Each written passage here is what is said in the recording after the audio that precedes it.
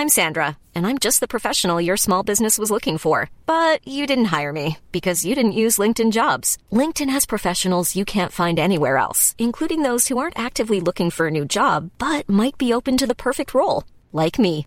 In a given month, over 70% of LinkedIn users don't visit other leading job sites. So if you're not looking on LinkedIn, you'll miss out on great candidates like Sandra. Start hiring professionals like a professional. Post your free job on linkedin.com/people today.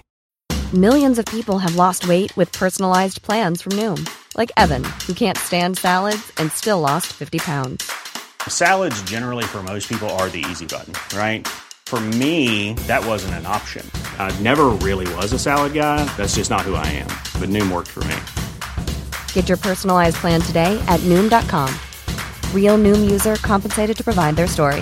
In 4 weeks, the typical Noom user can expect to lose 1 to 2 pounds per week. Individual results may vary.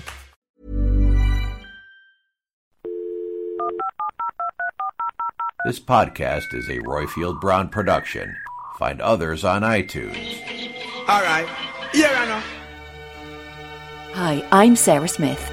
If you're the type of person that goes to Liberty as other people would go on safari, and the fact that John Lewis doesn't have a funeral service makes you fret, Sarah Smith cleaning cloths are for you. Sarah Smith, available from Sainsbury's, for the posher washer. Proud sponsors of Dumpty Dum. This week's episode is sponsored by Voitel. They provide business telephone systems, latest technology, customised and tailored to suit business requirements, remote management and configuration. Their selling points are that they lower costs by removing line rentals, increase flexibility and fit in with the business, rather than making the business fit in with their phone system. They're based in mainland UK.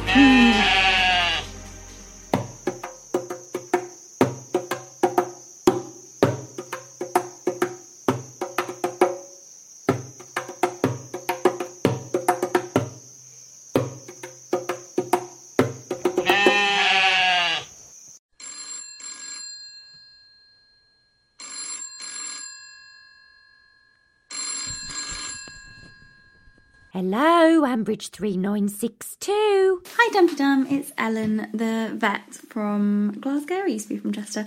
I'm ringing on Monday, so this may not get in for this week's episode. This might be like a week after this has even happened. But I've just been catching up with last week's Archers, and I didn't really have anything particularly exciting to say about the plot. I just wanted to say Alistair is the most amazing vet in the world, in that he can kind of just casually look at a llama, who in my experience are pretty mean and don't like you looking in their mouths, and just diagnose that it's got a tooth-root abscess by the sound of it, and just kind of poke it a little bit and show it to Linda. That definitely is not possible. Just wanted to say that. Anyway, bye. Hello Royfield, hello Lucy, it's Maeve here from In the Big Press. I've managed to lock myself out of Twitter like a twit, and can't remember my password. I've tried every permutation for In the Big Press, but anyway, driving me bananas. So I've been kind of lurking from my other Twitter account, which I use in my real life for work. So I have been kind of lurking there and liked some bits and pieces. But I'm on there, but I can't quite vent as I would vent, because I think some of the people I work with will be a bit shocked. Anywho, just wanted to say, that I will be back on the Twitters when I can find my password. But I did want to say that I listened to, and I might be a bit late actually for this show, but anyways, it was last week, and I thought it was lovely. And I know I hate her, I know I normally despise Shula, but I do have to say that I thought the scenes between her and Alistair last week were really sweet. Because I was absolutely convinced that Alistair was having an affair, had got into more gambling debts, and was just all around being a bit shirty and a bit shitty to St. Shula. But actually, that little conversation they had around the vet practice and him setting up really and wanting to support her ambitions was really sweet. And that slight snog they had too was possibly indicative of maybe the relationship is on all levels is more healthy than we thought. So I shall be back on the Twitters at some stage, I hope. If not, I'll just have to start again. And I'll continue to listen, and you take care of yourselves, and speak to you soon. Okay, bye. Hello, Dum-Te-Dum. It's Glyn here. At the end of another fantastic Ambridge week, a week of Kerry Davis scripts, which I think have set up the next few months' stories extremely well. On Friday, the day I'm phoning in, we heard Helen finally telling Pat that she wasn't going to make a complaint against Rob, which leaves me wondering whether the denouement of the Rob story is going to be him turning up to a hunt meet and being told by Shula to go away, at which point he realises his Ambridge goose is well and truly cooked, and he sort of packs his bags and goes. Well, we shall see. The other thing I picked up on this week was Alice, and I'm just astonished that in her 2 university courses, she never had a lecture or a seminar on how to translate all of the engineering knowledge she was learning into a proper business opportunity. And as a result, she's taking business advice from Ed. Well, I think that's quite extraordinary, and it's a sort of real shows our universities are so well behind the times. But anyway, well, I wish all Dum-Te-Dummers a great Ambridge week, and thank you to Roifield and Lucy and all the team for continuing to do this brilliant podcast. Thank you, and goodbye. Hello, Dum-Te-Dummers. Naked Fingers here, fresh from making homemade butter in my kitchen with my housemate. Not a euphemism. And now I know what it's like to work in a creamery. So I have, I'm empathetic with Helen and Pat and Susan and Clary. I know what it's like to be at the pointy end of butter making. Now, I'm calling in. It's my birthday today, by the way. Thank you very much for all the cards you sent me. 46 years young, still not as old as Roifield.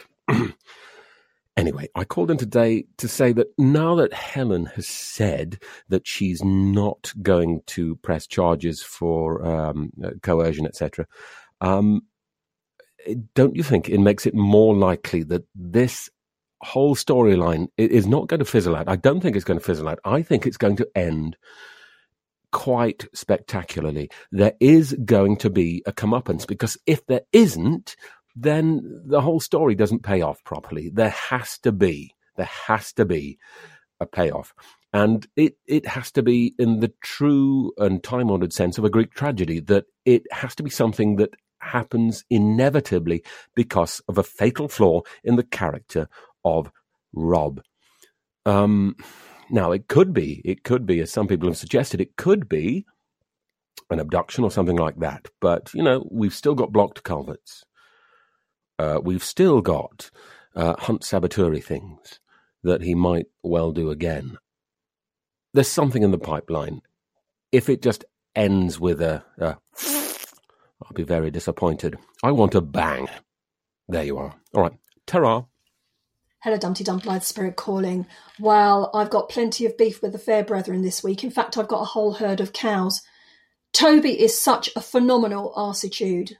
And I can understand Jill's view of the situation. Of course, it's informed by the past. And of course, she's projecting a fair bit of her own experience onto this particular situation. But as far as Toby Fairbrother is concerned, she is not wrong. And I'm even more disappointed in Pip, because she's just regressed to this whole situation that she was like when she was with Jude. Oh, why don't you like my boyfriend? Why can't he come round? Why are you being so mean to me? Pip, grow up. Make your own baked goods. And if you want to be such a mature woman, start behaving like one. The person that I felt most sorry for this week was poor Bert Fry, having to put up with these 2 idiots at his breakfast table bickering away. And playing out their own little personal drama. The man has been good enough to open up his home to those 2, and he doesn't need this. He just doesn't need it, and I think they need to sort themselves out. What they need to do is they need to walk up Lakey Hill, knock 7 bells out of each other, come back down, and put it to rest. Another person I have a bit of a beef with this week, there's quite a lot of beef going on, isn't there, is Kenton. Why hasn't he barred Rob from the Bull? I mean, come on. Intimidating a woman and having a brawl, isn't that a good enough reason to bar someone? I flipping think so. And finally, poor Bartleby. I feel really sorry for the poor Poor little pony, and I hope his hurty little legs get better very, very soon, because I never like to hear about an animal who's suffering. Anyway, that's it from me. I hope everyone's well. Cheers now. Bye. Hi, Roifield and Lucy. It's Debs from Germany again. How are you? Loved last week's podcast. Just had me chuckling all the way through. Flapjack Gate. I don't think that Jill's suffering from the first signs of Alzheimer's or dementia. I think Jill's just behaving like somebody whose buttons have been pressed too much about something that irritates her. Most women do get accused of being hormonal, time of the month, menopausal. Dementia's just the next thing along in that list. Jill can be snippy. This isn't out of character with her. Do you all remember the whole thing when she was going to have to move into Lower Loxley with that writing desk that she made such an unreasonable fuss about at the time, and the curtains in the bedroom? This is Jill just reacting when things are being taken out of her control and she's not the lemon drizzle benefactor that she completely likes to be. So I think it's normal. For what it's worth, I think Pip's being a complete arse. She should be used to her children and grandchildren being complete arses by now, so perhaps she didn't handle it that well, but that's her right and prerogative as an old woman, and I hope I'm as feisty as she is when I get to her age, and I tell people when they have crossed the boundaries of what I'm prepared to do. Just about finished Oktoberfest here. Slightly glad that I'm not going to see lots and lots of middle-aged Englishmen dressing up in lederhosen and pretending that they know all about German traditions. And so we move on. Quite interested to see how next week pans out. My other disagreement with everybody is I really don't think Alice and Ed are going to get it on anytime soon. I think that's too predictable. Anyway, juice! Hello, I just thought I'd call in to say my favourite part of the week was when Roy and Kirsty were talking early in the morning and he said to her, "Are you okay?" Because this surely is the script writers toying with us with this possible pregnancy of Kirsty's, which I know you two think is absolute rubbish and she's not pregnant, but they're laying down red herrings like in a shoal, really. And I'm looking forward to seeing where this goes, whether it all just pieces out or whether 2 + 2 equals something, but a great little bit of the week.